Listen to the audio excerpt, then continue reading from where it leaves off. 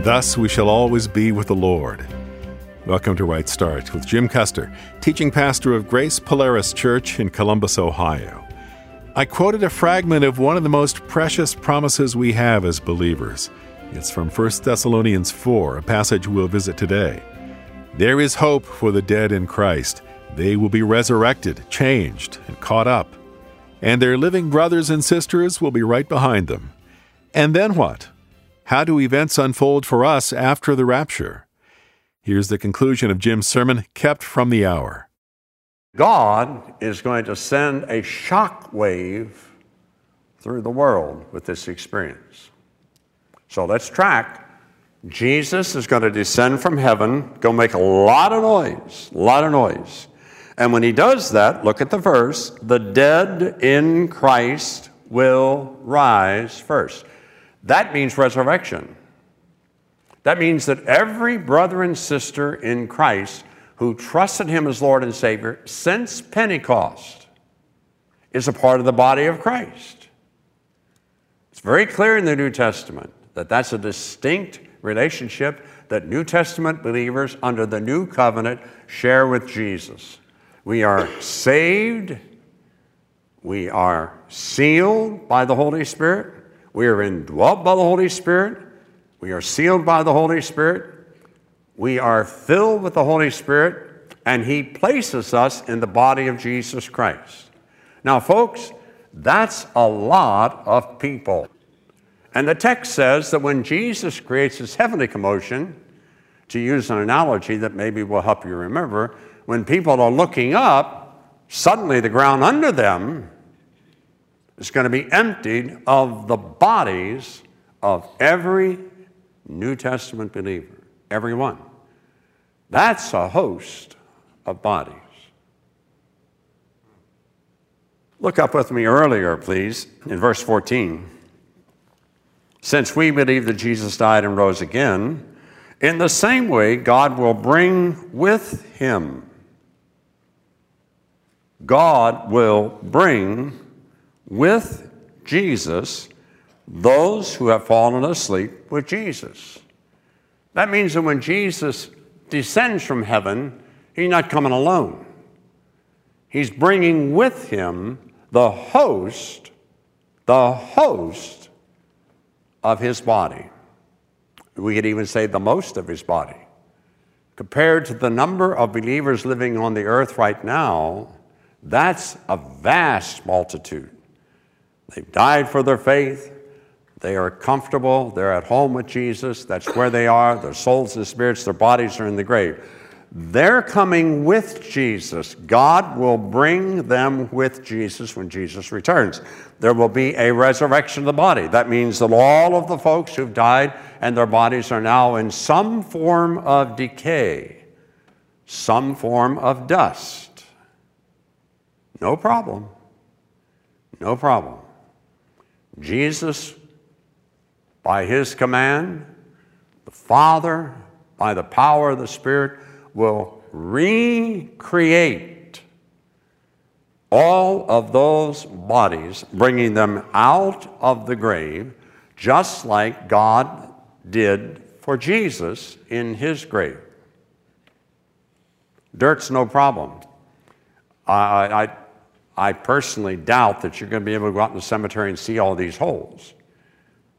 That's no more necessary than it would have been for them to have to open the stone or move the stone for Jesus to walk out. By the time the stone was moved, Jesus was already out and about. Because in the resurrection body, we're no longer dependent upon physical restrictions. That's the difference. Jesus could walk through walls. He could walk through stone. He did walk into rooms that were locked. Here's the point.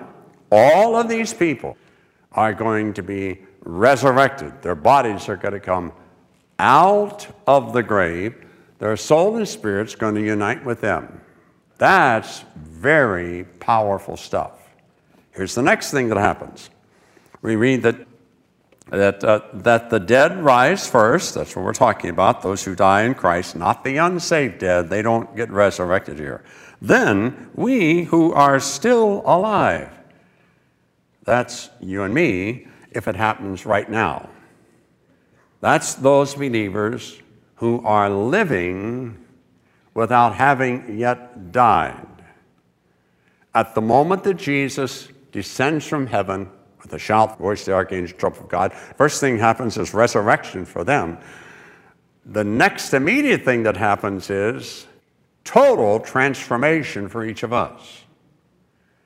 Our bodies are instantly changed also. Instantly changed. What is mortal becomes immortal. For the first time in your experience, you will be without the sin nature. That'll all be gone. Forever and ever and ever. That'll all be gone. You will be glorified, meaning that you will live in a body that has the capacity to fully perform all that God desires for you to do with the Spirit of God's energy. You will not be trapped in flesh. Your flesh will be absolutely transformed so that you will have a body just like the Lord Jesus Christ. Got that? So we got resurrection for the dead in Christ. We got return for the saints who have gone before, their souls and spirits. They return. We've got the resurrection of all of those who died trusting Jesus Christ as Savior. And we got this marvelous, just incredible change that takes place to all of us physically. And how fast does that happen? In a moment. Twinkling of an eye. Moment. Twinkling of an eye. The word moment there is a translation of the Greek word atom, which means, from the Greek mind, it means the unit of time that can no longer be subdivided. It is the smallest, we would say nanosecond. So this is not going to be a drawn-out process. It's not a parade. This is the snatch. And that's what the word rapture means. So we are going to be caught up, snatched up to meet the Lord in the air. Not just you and me, but those who have died in Christ, their bodies are going to be resurrected, will be caught up to meet the Lord in the air. And here's the blessed promise: so shall we ever be with the Lord. Well, where's Jesus going to be? He's going to be in heaven. What's he going to be doing? He's going to be doing the things we see him do in the book of Revelation. Where are you going to be? You're going to be in heaven with him. We are told in Scripture that the body of Christ is going to rule and reign with Jesus Christ. We're told in Corinthians that we're going to judge angels. That's pretty powerful stuff. But we're going to be with the Lord Jesus Christ in heaven. So you will be busy in heaven while the events of chapters 6 through 19 unfold on the earth. Now, there's a couple of supporting texts to that, or interesting things in the book of the Revelation to support that. Look with me, please, in Revelation chapter 13. Revelation chapter 13. Here, our attention is brought to the second half of the tribulation, where the beast, or the Antichrist, is in power. He has great authority. Look at verse 5. Verse 5, a mouth was given to this Antichrist to speak boasts and blasphemies. He was also given authority to act for 42 months. Now watch, he began to speak blasphemies against God, to blaspheme his name and his dwelling, those who dwell in heaven. That's you. That's you. That's the body of Christ. We're already in heaven. And we're there serving with the Lord Jesus Christ, behind the scenes, doing those things assigned to us that will actually result in the judgments on the earth that he and the angels are pouring out during the 7 years on earth. Now, one of the first things that's going to happen after we're caught up to heaven is the judgment seat of Christ, okay? That's when each of us as believers stand before the Lord Jesus Christ, and our works are put in the fire of his judgment. They're not put on the telethon for all the world to see. You've already been forgiven of all of your sins because of the sufficiency of the blood of Jesus Christ. The record of those things is going to be totally demolished, burned up, consumed by fire. Those things that you have done that honor and please the Lord, for those you will receive a reward. And there are a number of ways that the Scripture describes that a reward. But that experience of the judgment seat is not an experience designed to humiliate you. It's an experience designed to glorify you and to equip you for the work that God intends you do as the bride of Christ, ruling and reigning with Him. So you'll be thoroughly equipped. You'll be adequately equipped to do the function of ruling and reigning with the Lord Jesus Christ. When Jesus is finishing that 7 years and coming back to earth to finish off Satan, you're going to come back with him, and you know the passage in Revelation chapter 19. There, just before Jesus returns to the Battle of Armageddon, we are brought into the focus, the bride of Christ, and it is said that we are going to return with him and enjoy the second part of the marriage supper of the Lamb, that part that will take place on the earth. And the verse very clearly says that we will be robed in special garments. Revelation chapter 19. Revelation chapter 19, let's start reading at verse 7. Let us be glad, rejoice, and give him glory, because the marriage of the Lamb has come, and his wife, we've already spent 7 years together in heaven. This takes place in heaven. And his wife has prepared herself. She was permitted to wear fine linen, bright and pure. The fine linen represents the righteous acts of the saints. In other words, we've already been to heaven, already gone through the judgment seat of Christ, already received our crowns, our rewards, and one of the manifestations of that reward will be the righteous acts that will be represented or reflected in some manner in the clothes we wear. And then we return with the Lord Jesus Christ to earth, okay? Look with me, please, at chapter 20, verse 4. Then I saw thrones and people seated on them who were given authority to judge. That's you. You will be the one who will be ruling and reigning with Jesus Christ, carrying out his administrative desires, performing functions on his behalf during the 1,000 years that Satan is in the pit, in the abyss. Now, the reason I'm saying that is because the previous mention of thrones is back all the way back in chapter 4, where John is caught up to see the Lord Jesus Christ, and he sees the throne of God, and then he sees these 24 elders sitting closest to the throne of God, and they are worshiping and responding, and they are seated upon thrones.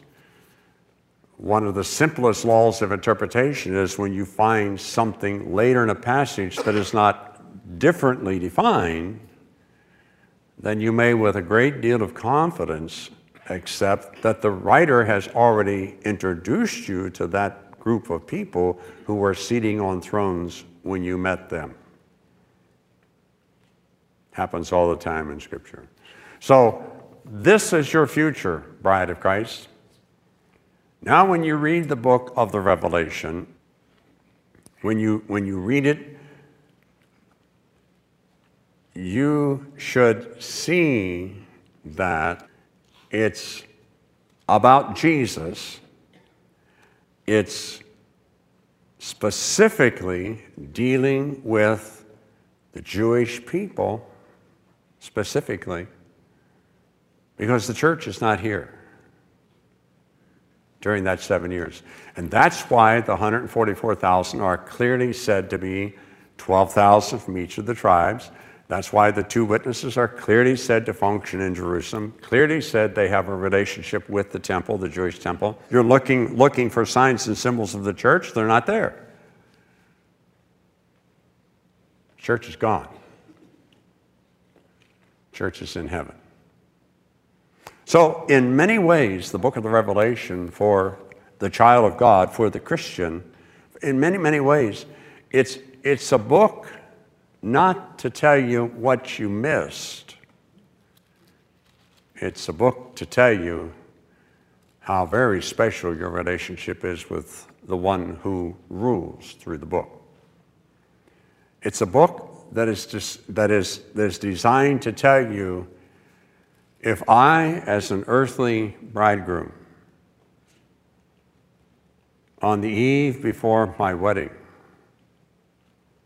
had the power and the opportunity to protect my bride from physical harm, I would do it. And that's exactly what you see in the book of the Revelation. The Lord Jesus Christ announcing that there's an hour of great testing, great stress, great problems. An hour, a period of time that he has appointed.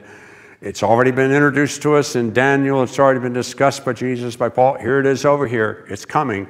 And Jesus is saying, you're my bride. You won't experience that. So don't fear going into that period called the 70th week of Daniel. God's purposes and God's designs are not church-centered during that 7-year period. Okay? Father in heaven, thank you for the wondrous gift of your grace. Thank you for this marvelous promise tucked here in the 3rd chapter of the book of the Revelation, designed to tell us that we who have been saved by grace through faith are not going to be in this world, on this earth, during the days and stresses of that final hour. You will indeed deal with all the unbelievers. You will deal with all the demons. You will deal with the unrepentant. All of that you will do. The illustration you gave us was that as it was the days of Noah, so it would be in the Son of Man, the days of the Son of Man. And you clearly show us that you took Noah and his family out of, away from, protected them in a special place, while all the rest of the unrepentant people in the world were swept away in judgment. Must have been a lonely feeling for Noah, Mrs. Noah, their 3 sons and their wives. Only 8 out of a population, a global population, estimated in the millions, perhaps even billions. But you first called them into the ark. And then, while they were safely in your presence in the ark, you destroyed all those who would not repent. Lord Jesus, you show us the same thing with Lot. Unfaithful though he was, sinner indeed. But you would not permit the destruction of Sodom and Gomorrah with all of its terrible, terrible deeds. The angel said that he could not bring judgment upon those 5 cities until Lot was out in a safe place. And those are the illustrations you give us in your word. So we're not going to be here being drugged through this hour of distress. We're not going to look up and see storms and judgments. We are going to look down and watch you finish extending grace to the rebellious and unbelieving generations of people following Satan. Thank you for this measure of your grace and for this key to unlock the blessing of the book of the Revelation to our hearts. Help us, Lord, to be faithfully witnessing to others today. Help us to be diligent in our communication of your love and grace and your truth to those who do not recognize or have perhaps any concept of the judgment that's coming. And Father, thank you beyond words for the grace that's greater than all of our sin. Thank you for redeeming us. Thank you for calling us out. Thank you for dying for us, Lord Jesus. Thank you for that great act of salvation that you've given to us freely, graciously, without charge. It's a gift. Help us to treasure it deeply, I pray. Now, Father, may your grace and mercy go before us, and as we hear the conversations around us, as we feel the anxiety, the angst, the dread, the uncertainty in the voices of our neighbors and friends, help us not to be drawn into that mindset.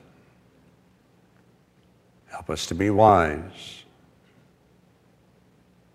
Help us to be faithful. But keep us from fear.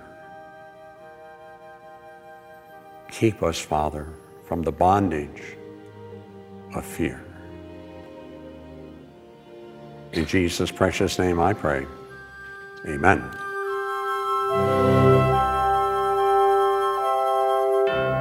John Milton had Satan say, "Better to rule in hell than serve in heaven." But the truth is, those in hell don't rule, and those in heaven, or on heaven's side, do.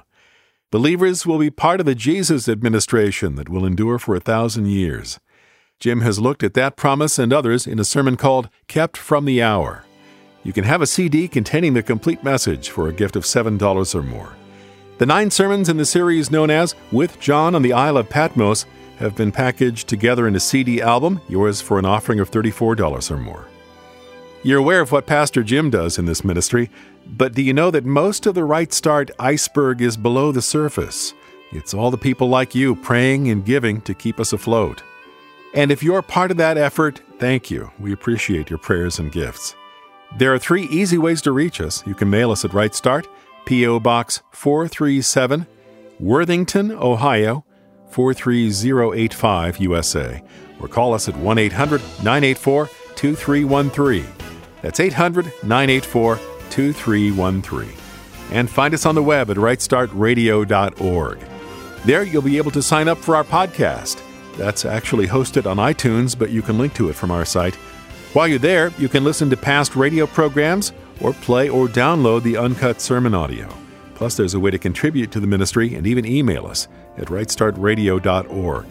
rightstartradio.org. Thanks for listening. I'm Dan Pope. The book of Revelation can seem almost impenetrable, but it wasn't written to people who don't have the context of the Old Testament. We'll get some more of that on Thursday's Right Start.